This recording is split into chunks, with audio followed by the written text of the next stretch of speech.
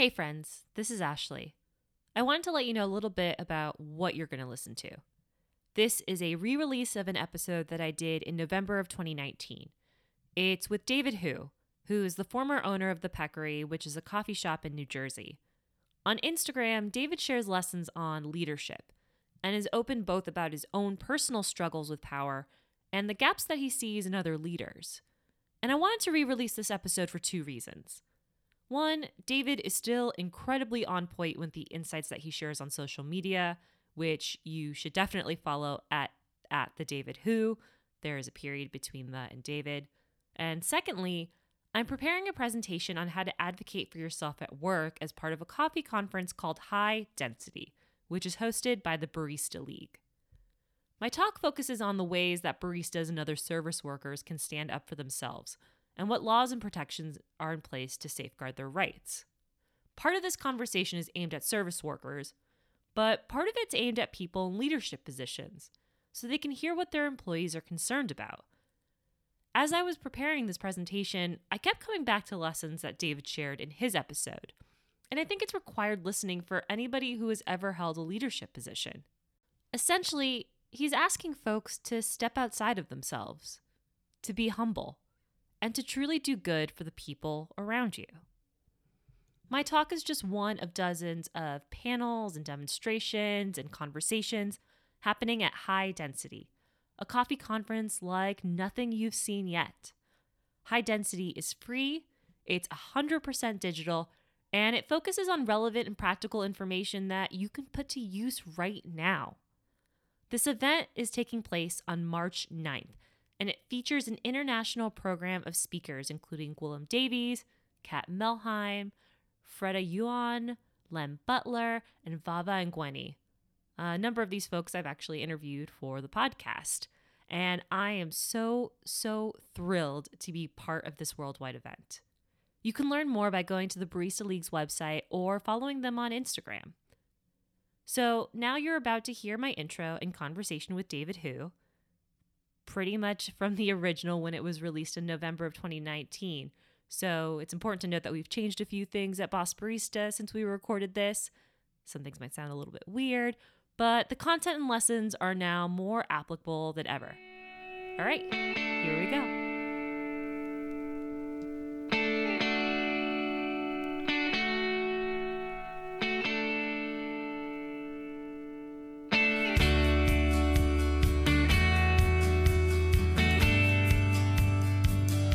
Hey friends, this is Boss Barista. I'm Ashley Rodriguez. Everyone has had a bad boss. Everyone has probably had multiple bad bosses. I had one boss tell me I was inauthentic and that he hated me. Then when I challenged him to fire me, he wouldn't. I had one boss tell me he couldn't give me more money after he promoted me, telling me that my job was a shift in responsibilities. I had two, a married couple, get a divorce in the middle of the cafe and put all the employees right in the center.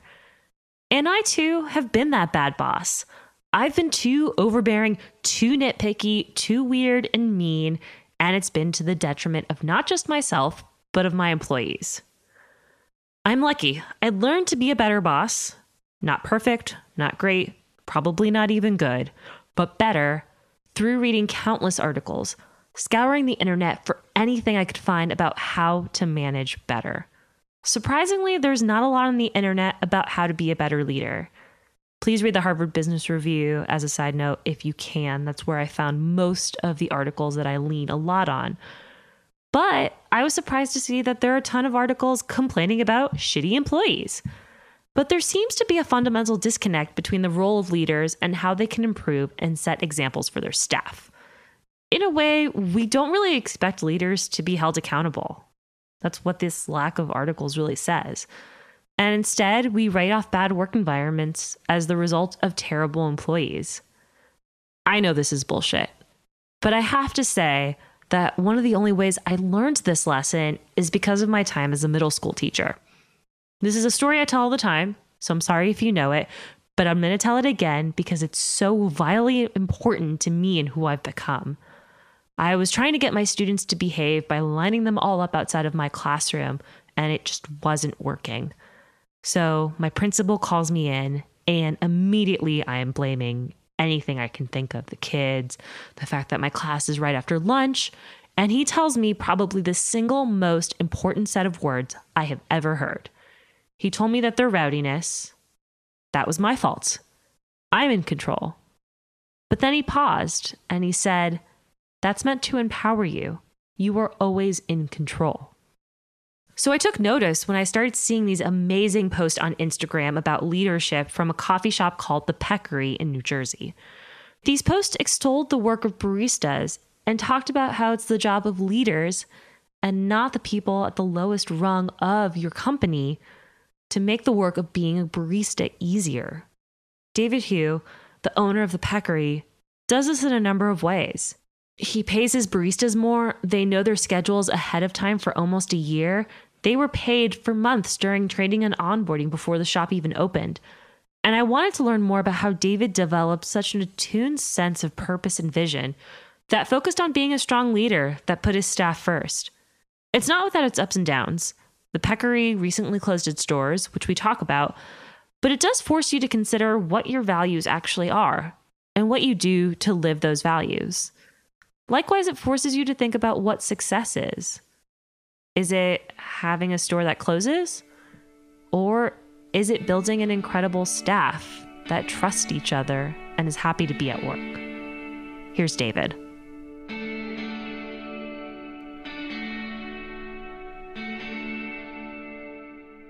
My name is David Hu. I am the owner of the Peccary Coffee Bar in Millburn, New Jersey. What made you want to open a coffee bar? It was actually very unexpected. It was not a personal dream. I have been a career designer in the corporate world, in the agency world, both here in the New York area and abroad. And so, but as a designer, I guess it overlaps a lot with coffee culture, mainly because I would sit in the coffee shop all the time to do work. And so I got to a point in my life, I'm 38 this year, and I felt that I've put in enough time of my life on the commuting, on the corporate work, and I've put myself in a position where I really wanted to do something meaningful. I actually stepped away from working for about a year before this idea of starting a coffee shop came about. But it was really like a project where like life told me that I should do something, and I got to a point where I understood what it means to hear myself talking, to understand what that urge was to step away from the kind of daily grind, so to speak. And start something fresh. So it certainly wasn't a project that I had thought of prior to 2 years ago. But yeah, it was something that I think the spark of idea was sitting in a coffee shop and talking to baristas whom I've befriended over, the days and weeks and months that I've visited. And a lot of baristas started to tell me about the struggles they have at work, and I'm also trained as an engineer. So, when they tell me things that didn't work on a logistical issue, to me, it was solvable. It wasn't that difficult. You could sit down and figure it out on paper. And then the designer part of me has always been very interested in designing an experience. And I saw a gap in the industry where I can combine those two, perhaps experiences or knowledge, and try to come up with a solution that works. That's so fascinating to hear that a lot, like that your background's in engineering, and to take the problems of baristas and think, I can solve this. So how did you go about planning the cafe to kind of address those issues that baristas were bringing up to you? Well, for example, one of the things was scheduling, right? A lot of baristas would not be able to get off from work on time because the next shift didn't come on time, or someone would realize that, oh, this person is sick and they can't come in and fill in, but I already had something scheduled. So, but now I have to stay because that person cannot show up. And so there were, I mean, this is just one aspect, but to me, it was a scheduling problem. It's a mathematical problem. And it's not to just put people into data, but to me, it was a logistical issue. And this logistical issue was compounded by the fact that I saw a lot of baristas were part-timers. So you have a store where your staff is composed of maybe 20 people, all part-time, all trying to figure out whose schedule is what. And so to me, again, coming from the corporate world where everybody's working 9 to 6, I thought there had to be a middle ground somewhere where you can address the fact that coffee shops need to be open most days of the week, especially on weekends. But that is just going to trickle down. Like I just had the feeling that if I could figure out the root problem, I could see all the benefits come through and trickle down, right? If everybody understood, for example, that there was a set schedule, then you're not running around trying to figure out week to week, day to day, where everybody is. You're not trying to figure out, do I have the kind of coworker who's really good for the Saturday rush? You know who's going to show up, and you are going to work as a team. And having that predictability and that confidence that this work is going to be there just as you are there makes a huge difference. And I just keep seeing that as more like a logistical issue. Not that the logistics solution will solve everything, but I could tell that 70-80% of it could be solved with just good logistics. As a barista, hearing you say things like, you never know who's going to come in on Saturday to, support you on maybe a busy day, I'm just like almost holding my breath. Like, yes, that's such a like a feeling that I've had where I'm like, I don't know who's going to come in and help me. I never know what my schedule is going to be like. And you kind of taking that and simplifying that is really powerful. So how did you start like tackling these problems? Like, what else were you noticing that you were like, this is totally solvable? Well, one, I mean, I think I have to predicate everything that I was going to do before I actually put pen to paper, was to make sure that I would hire people of really good character. And I wish that there was I could use a lot more adjectives to describe it, but I think if I boil it all down is to just hire people with good character and good commitment. So all of the things have to fit in, right? For example, I could come up with the best schedule in the world, easy to understand, predictable, fits everybody else's private life schedule and great. But if you had someone on the team who just cannot show up on time, that system is not going to work. And again, I brought in experiences from my corporate career because I used to manage. I was a designer again, but my strength was not actually in design. My strength was in project management. I would manage groups of 5 up to a whole project where 50 people are involved. And I was the communication liaison between all these different departments. So to me, having the right people is always first and foremost the most important thing. Having assumed that, though, then I can come and try to figure this out. For example, well, yeah. Let's go backwards a little bit, because you talked about having the right people. So how did you code for that? What did you start looking for when you were hiring? Well, it helped that 2 of my eventual baristas I was originally customers at their shop. So certainly when I found out that they were looking for new opportunities, um, then I would sit down and talk to them. I'd talk to them about what their uh, personal goals are. I did not really ask about skills. Skills to me, I think you can teach as long as I have the right people to teach them and mentor them. That is something that just simply takes time and commitment.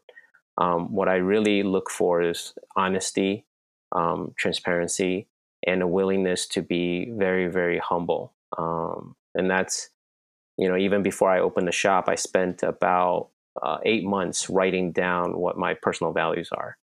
And I collected it in a way and wrote it down in a way that I felt were understandable to most people. So one of the things is the idea of barista ship.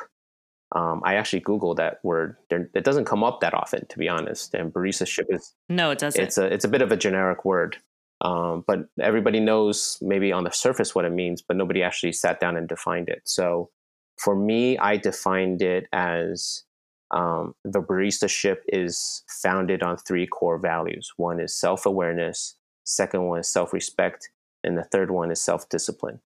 And these three things are, I boiled down many, many things I wrote down to those three things that I feel like cohesively helps a barista become a self-respecting professional, coffee professional, who then has the humility to understand that they are at the very end of a long chain of people who also are committed to bring this into our shop so that we can brew this in a cup of coffee for a customer.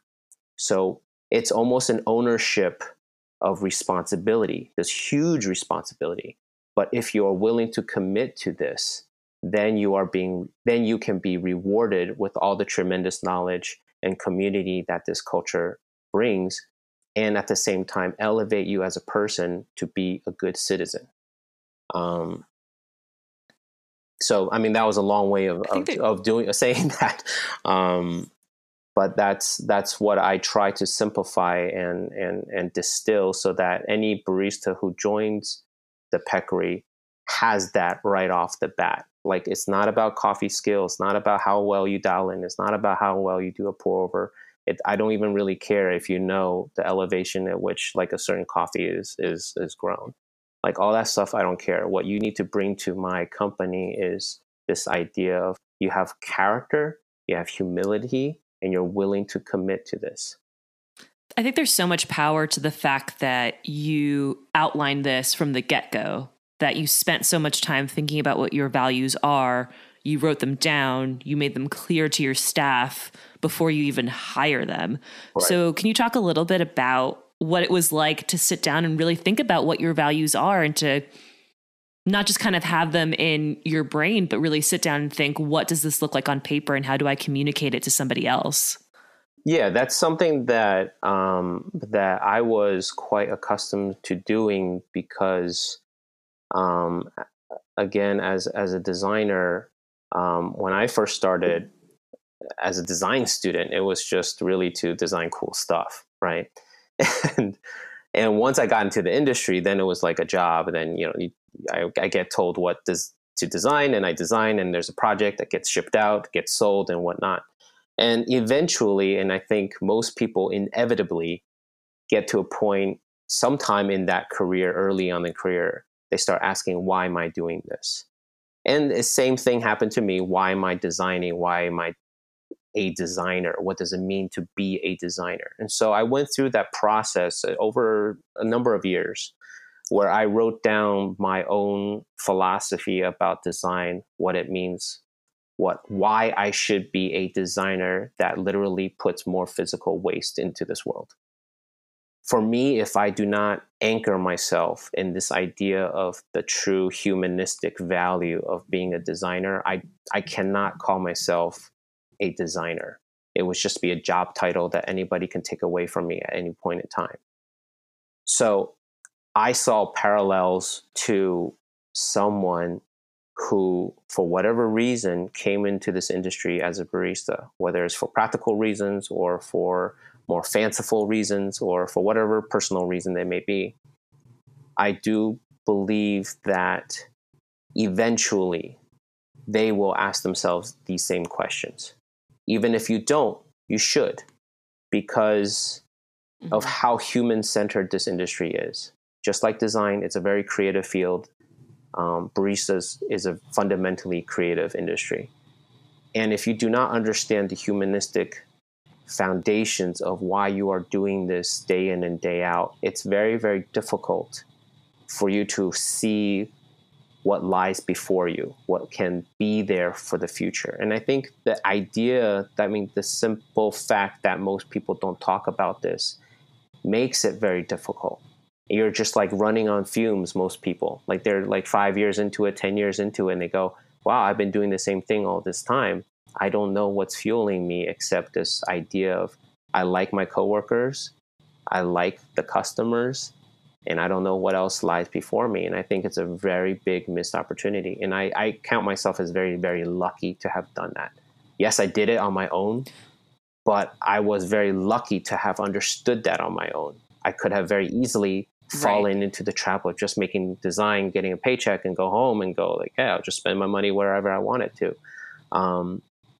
But I was very lucky to do that. And I think as I see more people falling into that trap, I just felt like there has to be some way of talking about it so that people don't get so discouraged or get burned out, because these are people, whether it's a shop I go to once a week or a shop I go to every day, these are people I care about because they show me a lot of kindness. They show me a lot of the big reminders of why we are here and why we do these things that we like, even though it's very much a thankless job.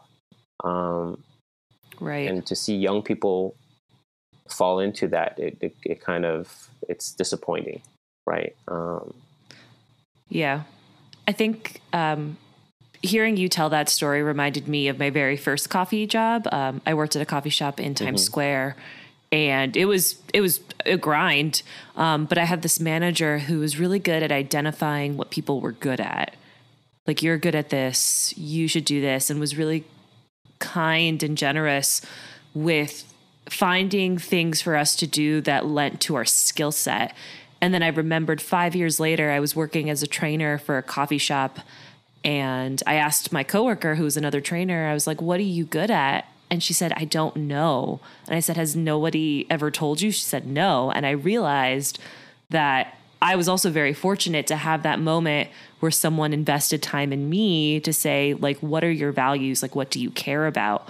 And I wonder, as a leader, as somebody who did hire people and did have these values kind of listed out for themselves, how did you start to think about imparting values or helping people see their value as one of your employees? That starts with, it has to start off right off the bat. I think one of the things that I told myself before I even hired anyone, and I wrote this in my even job ad, was, you're coming here for yourself. I, as an owner, am lucky that you are willing to share with me this time and this energy and this commitment with me. Because at the end of the day, yes, I'm running a business. You're not deciding how I run my business, right? So you are working for yourself. And I, as a boss, have to work for you. I have to work for you. It really can't be any other way. And so having that value, I think, is really, really important in the very beginning. And I told them, I said, this is what I'm about. It's a lot of exploration. It's a lot of experimentation, but I'm here to support you. In fact, when I was building out my team, two of them, I trained for over a month. I paid them full time, trained them for over a month before I even opened the shop. That is, as far as I know, unheard of. To be a barista, to be trained and paid full time for over a month, to even before you actually start the job. And the vast majority, I can count the number of times I haven't been paid Right, exactly. for working. And so I think 60 to 70% of that time was spent on mentality training. If you could believe it, it was not skills. I mean, I had a very good friend who was a Q grader who taught them a tremendous amount of coffee knowledge, but most of that was observing and teaching them like how to think, how to be independent. I mean, that's, after all, I have to see from a consumer side that that's what people come to coffee shops for, right? If you come in, you get a cup of coffee and you get people who respect you and talk to you and see you as another human being, you will understand why coffee is so special. And that, you know, a lot of it is my gut feeling, to be honest. There's no books on this. There's no like Google, Wikipedia page for this. It's just me following what I think felt right. So what did that first month look like then? What kind of emotional and mental training does that take? Because I can kind of imagine it, but I think when you just said that there's no books on this, you can't Google it, that also resonated with me, because I feel like so much of what I value is ineffable. It's hard to explain. Well, so before we, so when they were hired, I was at the very tail end of finishing the construction. And when I hired them, I told them, like, you know, come see the shop as it's being constructed. Meet my contractors, shake hands with them, introduce yourself, talk to them, befriend them. I also took them to the dairy farm to talk to the farmers and get a tour of the farm. We get our milk from a Jersey dairy farm about an hour away. I said, everything that I'm going to put into this business, you need to understand, because I am training you to be independent. And that's part of the training. Just go meet the farmer you are working with. Meet the contractor you are working with. Because by seeing what they do day in and day out and respecting what they do day in and day out, you inversely understand why I respect baristas day in and day out. And once you understand that I'm coming from a place of respecting my employees, you will get to understand why you should respect yourself and all the people who came before you, right? We wouldn't have the shop. I don't care how much money I have. I cannot build a shop. I don't know how to do it. And so it's a lot of, the training was a lot of like talking to people, sitting down and telling them, hey, remember today? Remember what it was like to go up to our coffee roaster up in Portland and talking to them and see how they carried themselves, how you guys talk to each other, with the words you say, the gestures you use, the way you stand, the way you answer my questions. So there are times when I talk to them and I'm saying something and I said, take out your notebook, write this down. I'm pointing this out in the most respectful way. I did not like the way you answered that question, not as an attack, as this is how you should say it and convey it so that people understand you are being respectful. Because once you understand the nuances of communication, you will actually become more empowered to know that when you say something and somebody takes offense to it, but you are clear about what you said, that responsibility of being taken offense is on them. It's not on you. It's yourself, right? So clarity about who you are gives you so much more power. And I understand this is because baristas have to meet all kinds of people of all walks of life, of all levels of respectfulness. They will get someone who's a bit of an ass, maybe twice, 3 times, 5 times a day. Yeah, it happens. Right? You cannot take that to heart. I will support you, but I'm not going to just chase a customer out because I'm not there, or they, you need to be able to understand where you are, and I am backing you up 100%. If you need to take a break, whatever, but on the day-to-day communication, I want you to feel strong about who you are. And that trickles down to the way I built my shop and everything. But a lot of it is explaining why I built the shop this way. A lot of it is meeting people. A lot of it is training them the way they talk and they move. A lot of it was inspired by my own travels abroad. But then always keeping an eye on how do they express themselves as individuals. I do not want to smother that at all. But understanding, having that clarity and giving them that training makes them much more confident.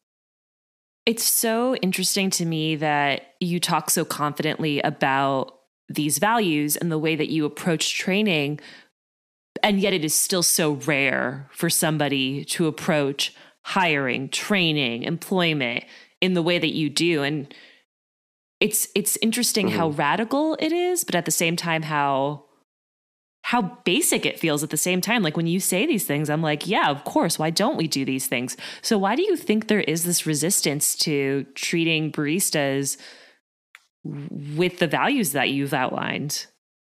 Like, why is this still rare? To be honest, I think vast majority of people who start coffee shops misunderstand what that means. I think a lot of it's a bit of a cycle. It's a bit of a self-feeding cycle where someone may go, oh, I love being a barista. I love being in coffee. And they work their way up some kind of level of power of influence where they can get enough money where they can save up and they start a coffee shop or, whatever circumstances it may be. But I think they approach that as this is a business. I'm going to be an owner. I'm going to have control. I'm going to have power. To me, that's the opposite of what you're supposed to do. To me, having that resource to open a coffee shop and then deciding to open a coffee shop is taking on a responsibility. It's not something to do for yourself as a fun thing to do that I'm going to be in this position of power. I was very, very clear about I am opening up a shop in service of other people. I am willing to take all my savings that I've accumulated over the past decade of my career and doing this, and I'm willing to lose it all.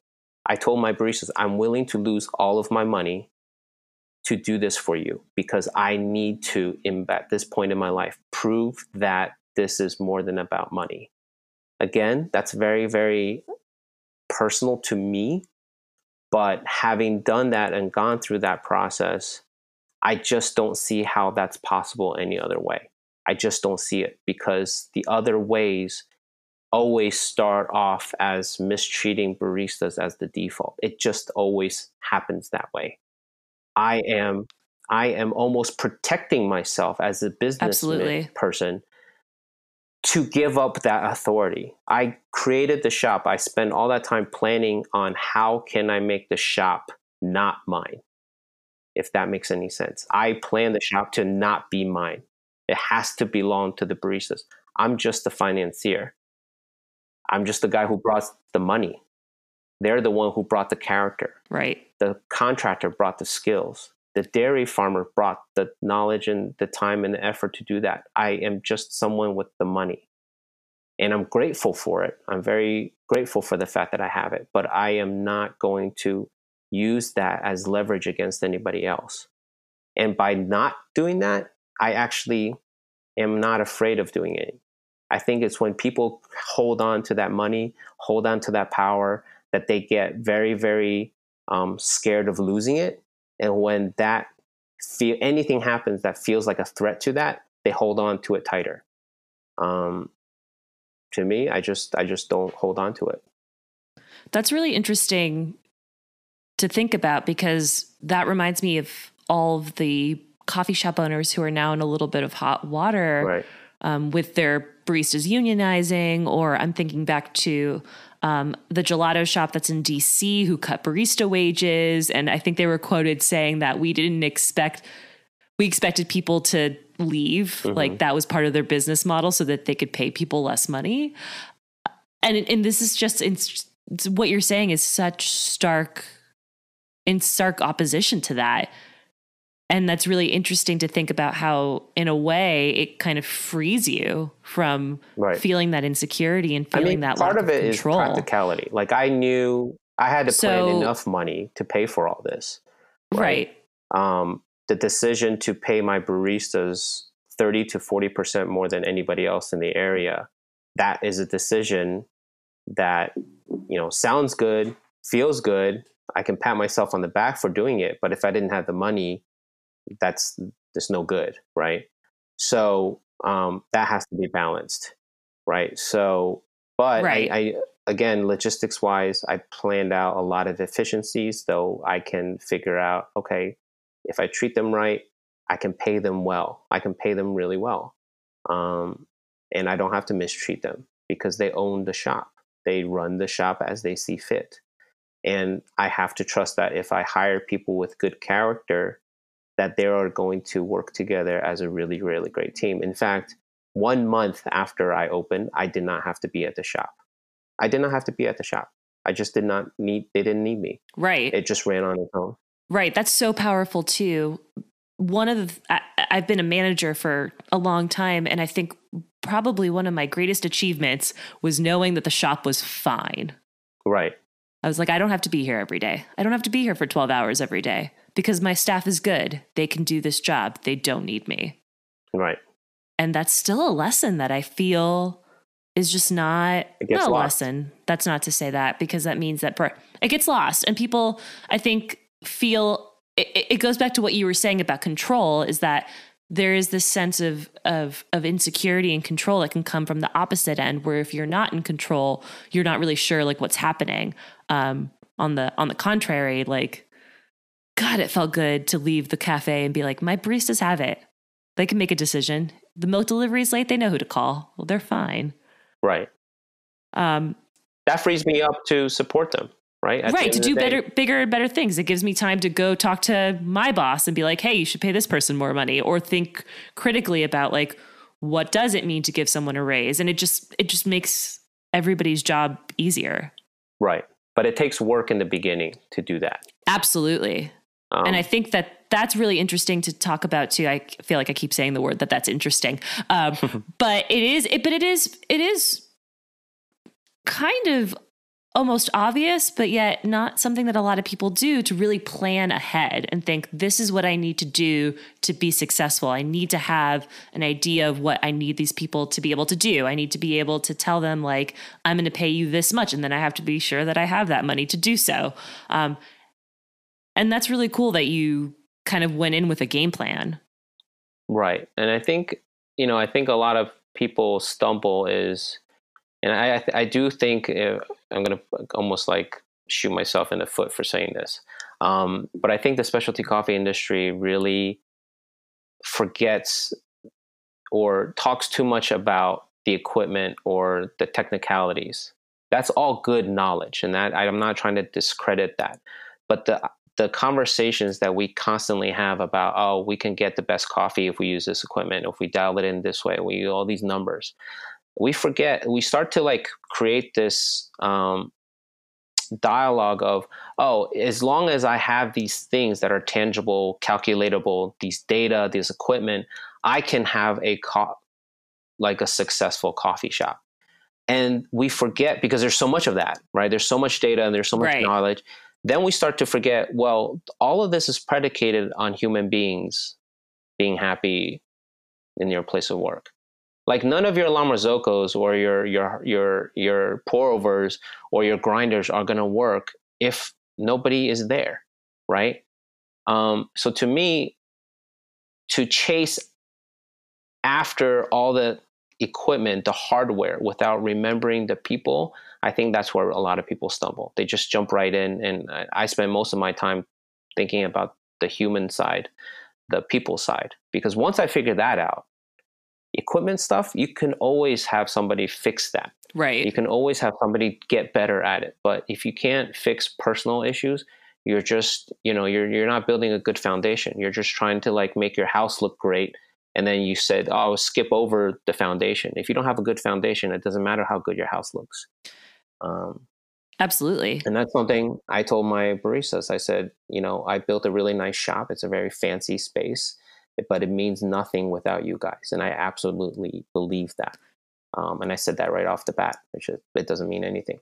This is just a space. Were there ever any moments of tension, or were there moments where you really it seems like you have a really good game plan, but I imagine there are lessons along the way that you learned.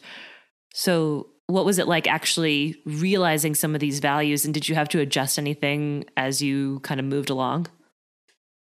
Yeah, there was one instance, well, not in one instance, it was a period of time of several weeks in near the beginning of our operations where I felt like the baristas were not pushing themselves as much as I wanted them to.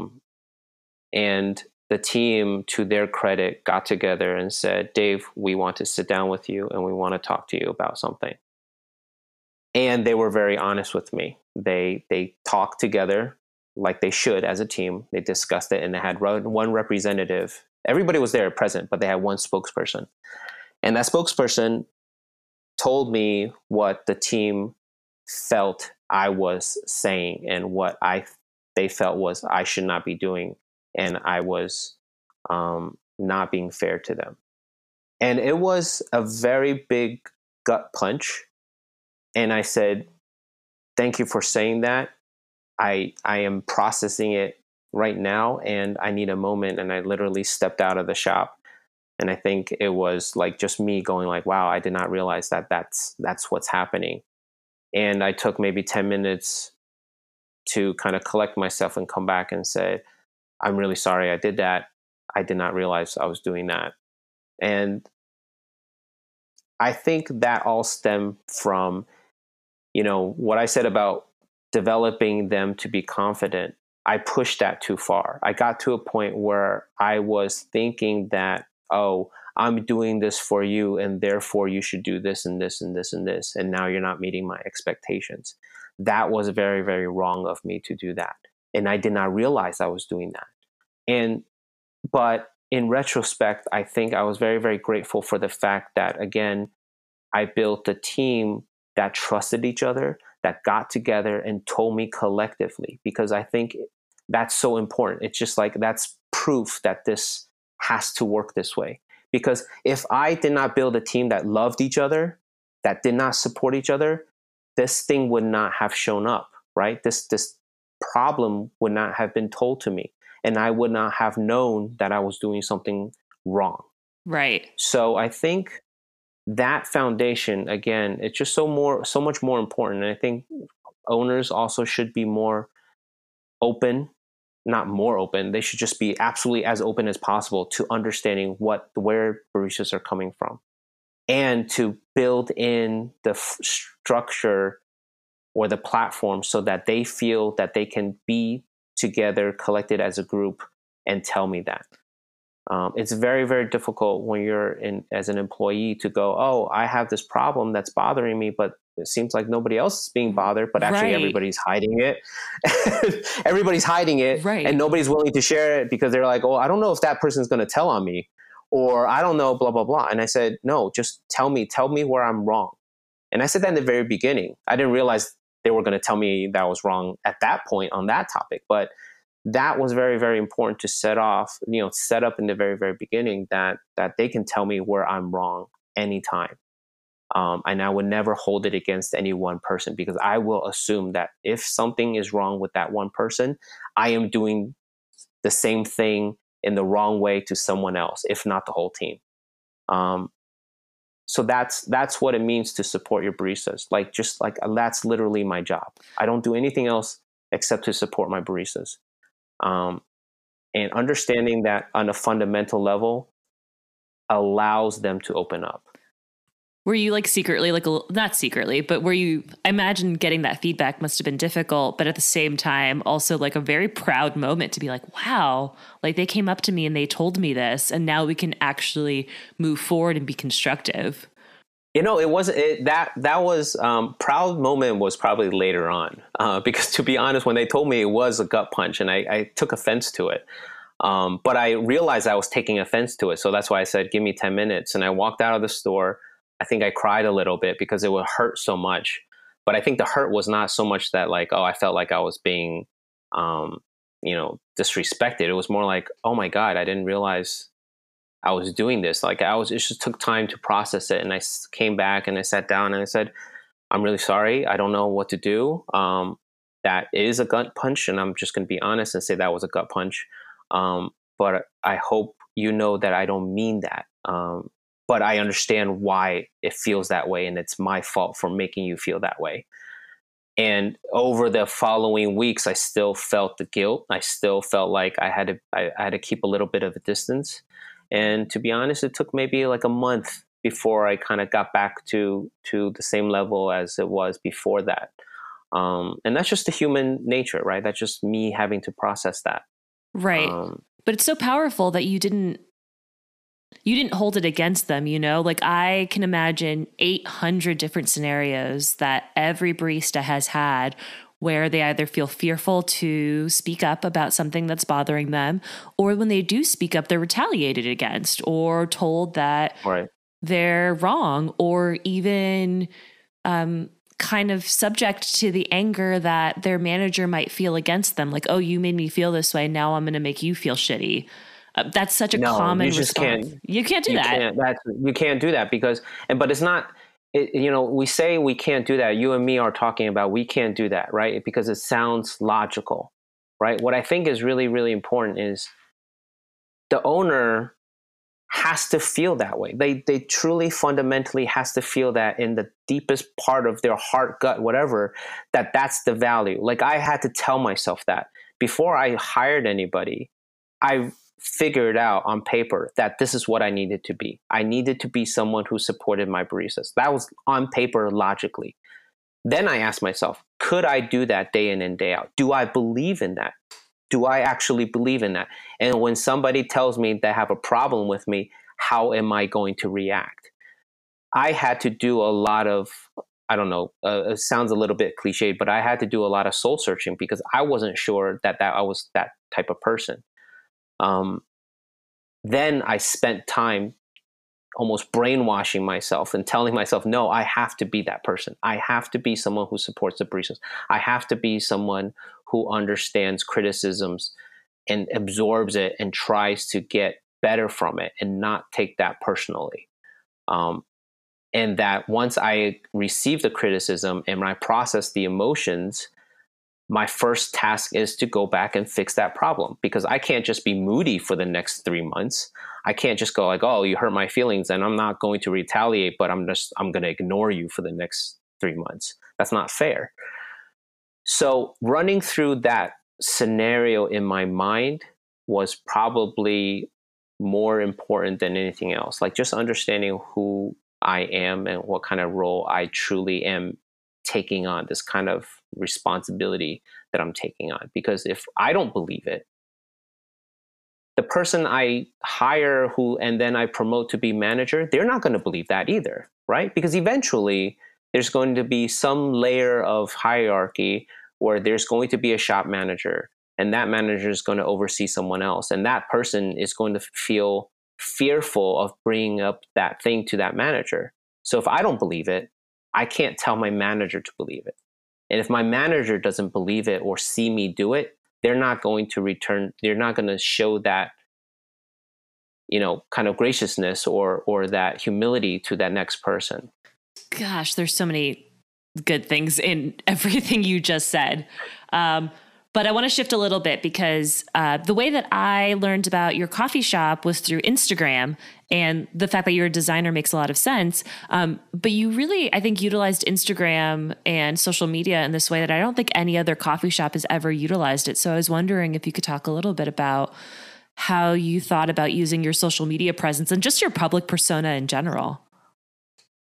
There wasn't a plan, to be honest. It really stemmed from my habit of being a designer. In design school, we were always taught to document what you do, no matter how mundane it seems. It's just a good record keeping habit. So that's what I started off with. I knew that Instagram was popular. I didn't really know how to use it, but I took pictures of the construction. I started out with, a sentence or two, then it became more long form. But just showing, respect for the people who built it. That's what I think the very first personal, quote unquote, personal stories I shared were of the contractors who came and built, put in the plumbing, put in the electrical lines, put in did the demolition and all those things and constructed the physical space. It's a learning journey. I'm sure the writing has gotten maybe better. The photography has gotten better, but I didn't really have a plan except to just say, like, I'm going to document this. Because actually, I didn't show that I was the owner until maybe late or middle of August. I always intended my social media presence to be a showcase for what my baristas did. So I didn't actually show who I am until much later on. So that part was intentional. But in terms of like what content I put on there, it was good that seeing people responded well, especially baristas who seemed to, my stories and my content seemed to resonate with them. And I felt, oh, okay, well, sounds like this is really helping someone. I should probably write more. And just being, I don't know, I don't know, I want to say I'm courageous about it, but just kind of just being honest and say, hey, this is what I'm thinking about. This is what I think. This is why I appreciate what my baristas do. That to me has just been an organic kind of growing from there. You mentioned that you've gotten a lot of responses from baristas and, through my social network, that's generally the people that I see the most. But I wonder how you have other business owners interacted with you. Have you seen other business owners kind of react differently towards you? I wonder what that process has been like. Mostly positive. I don't think I've had, I guess I'm lucky in that way. I don't think I've had any other business owner who said anything negative. They've if anybody reached out to me, they said they really like what I stand for, that they see that there's that baristas resonate really well. Some of their own staff resonate really well, or at least like my content. And so that they see that there's value in it. And I think they, a couple of them have reached out to me to sit down in person and say, like, how can I think this way? Or how can I approach it this way? Do you have any advice for me? So, but the majority of my interaction is really with baristas, supplementing my social media presence. I do go out to New York and attend coffee events where people do recognize me. I put my face out there. And I, if I have an opportunity to talk one-on-one with the baristas, they often have questions and I will spend like 30, 40 minutes. I get lost in talking. And I love that interaction, and they follow me, and they, a couple of posts here and there really, really resonated with people, which I'm happy to see. But yeah, it's half social media, half just putting my face out there in the coffee scene. So, I mean, there's no way to have this conversation without talking about kind of the arc of your business. So I was wondering if you could talk a little bit about the fact that you've closed. Yeah, sure. Which feels like very awkward for me to ask. No. But at the same time, it's like, it's part of the process. It's part of the journey that you're on. Right. I think I was very fortunate to have met other entrepreneurs many months back. And one of the common refrain was, you will not find your success until you failed many, many, many times. So that kind of mentally prepped me. And I, when I first started the shop, I knew that, I'm going all in. If I lost all my money, that would be fine.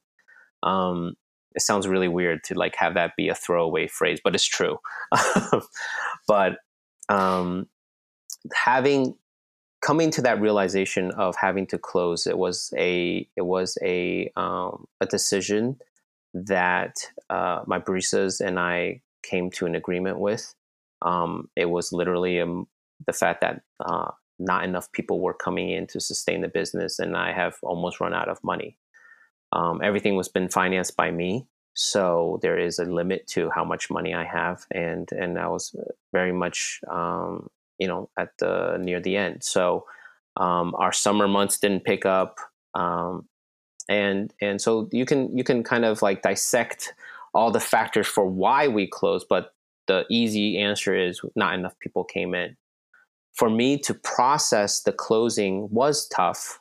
I did feel like I did want to tell myself that there's still legs. I could still keep going. I could go to the end of the year.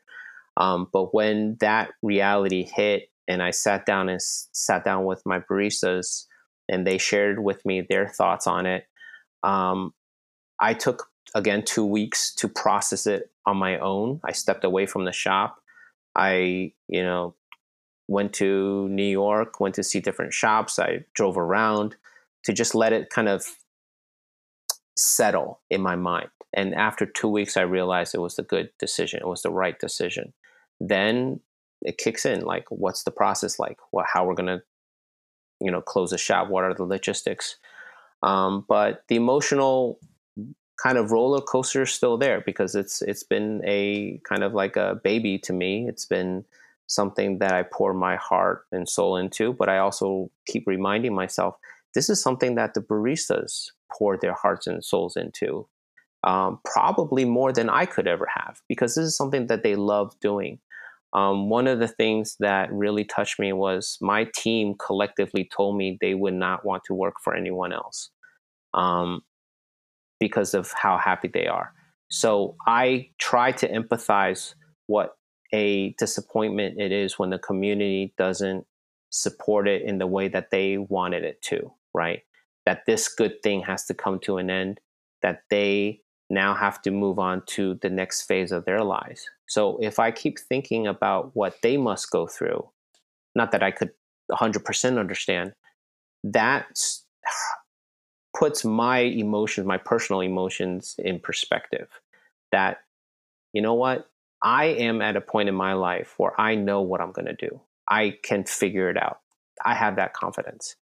They may not be, because they're early on in their careers and their lives, and they thought this was going to be a long running thing. For that to end, it's more important for me now to support them instead of keep wallowing in that. Not to say it isn't hurtful, not to say it isn't disappointing, but I think having that perspective really helps me process that. Is there anything about closing that makes you think that you should have done anything differently, or does it shake any of your values at all? No. I am very, very proud of the fact that I started the shop, built this team, did it the way I did it. If anything, the lesson is I wish I had more money to do this, not to burn, but like if I had another opportunity to do another shop, I certainly would have just done it exactly the same way. Maybe logistically it would be different for different markets, different demographics, but my value system of supporting the baristas, that is absolutely has not changed. It has to be that way, because I'm closing on my own terms, right? I'm closing, and my baristas have felt like that was the best job that they ever had, right? To me, the only failure that I had was I did not have enough people come through the door.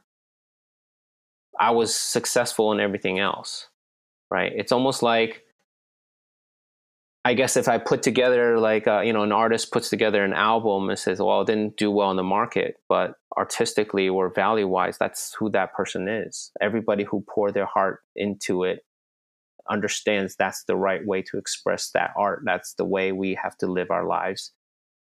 We just put our values out there on the table. Like, we put everything on the table. I do not regret any bit of that. Whether or not it performed well on the market, that's a business person talk. I'm still very, very grateful. I'm not homeless. Nobody else is homeless. This is just a matter of money. But I think the success, life is telling me that my success was not in the coffee shop. My success is inspiring baristas. My success is baristas feeling like somebody is looking out for them. Maybe they don't know me, but somebody is putting that value out there on social media. Say, hey, I know you don't do this, but look at the Peccary. The Peccary did it. And these are the baristas who came out of it, and they're successful in their own careers, and they're confident who they are. And that's an example, right? If I had spent all that money to just prove out and set examples for other people, it was well worth it. I don't even care. I just don't care. Because I just believe that money can always be made. That is not my motivator. So closing the business is just the end of a chapter. And now I am going to focus on what's the next chapter. What is the thing that I could figure out so that I can solve this riddle? Because I solve so many other riddles, so many other problems. So I'm successful in that. I happen to be a failure in this. So I don't have any issues with that. Thank you so much for being on my show. I really appreciate it.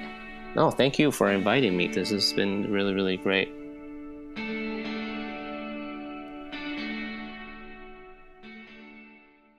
I'm just looking for a better day. Boss Barista is produced by me, Ashley Rodriguez. You can find a transcription of this episode on my newsletter, along with an accompanying article about this episode every Thursday at bossbarista.substack.com. To support the show, you can visit www.patreon.com/bossbarista. We have over 80 patrons supporting the show right now, which is incredible. And that helps keep the show alive. We pay guests through this fund, we pay for website hosting, and we make donations. Half of our patron donations are currently pledged to 5 different nonprofits, each at $50 a month.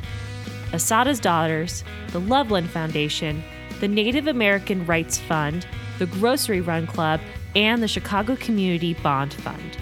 Again, if you want to support Boss Barista, consider making a monthly donation at www.patreon.com/bossbarista. Another amazing way to support the show is to share this episode with just one person, a friend, someone who you think would learn something from this episode, anybody. Sharing on social media is also a huge help, along with giving us a 5-star review on Apple iTunes. As a small production, these things matter a lot. So if you can take a little time, share out some of your favorite quotes from this episode, and tag us, that would be amazing. We're at Boss Barista Podcast on Instagram and boss_barista on Twitter. You can also send me an email at bossbaristapodcast@gmail.com. Thank you so much for listening, and we'll see you next week.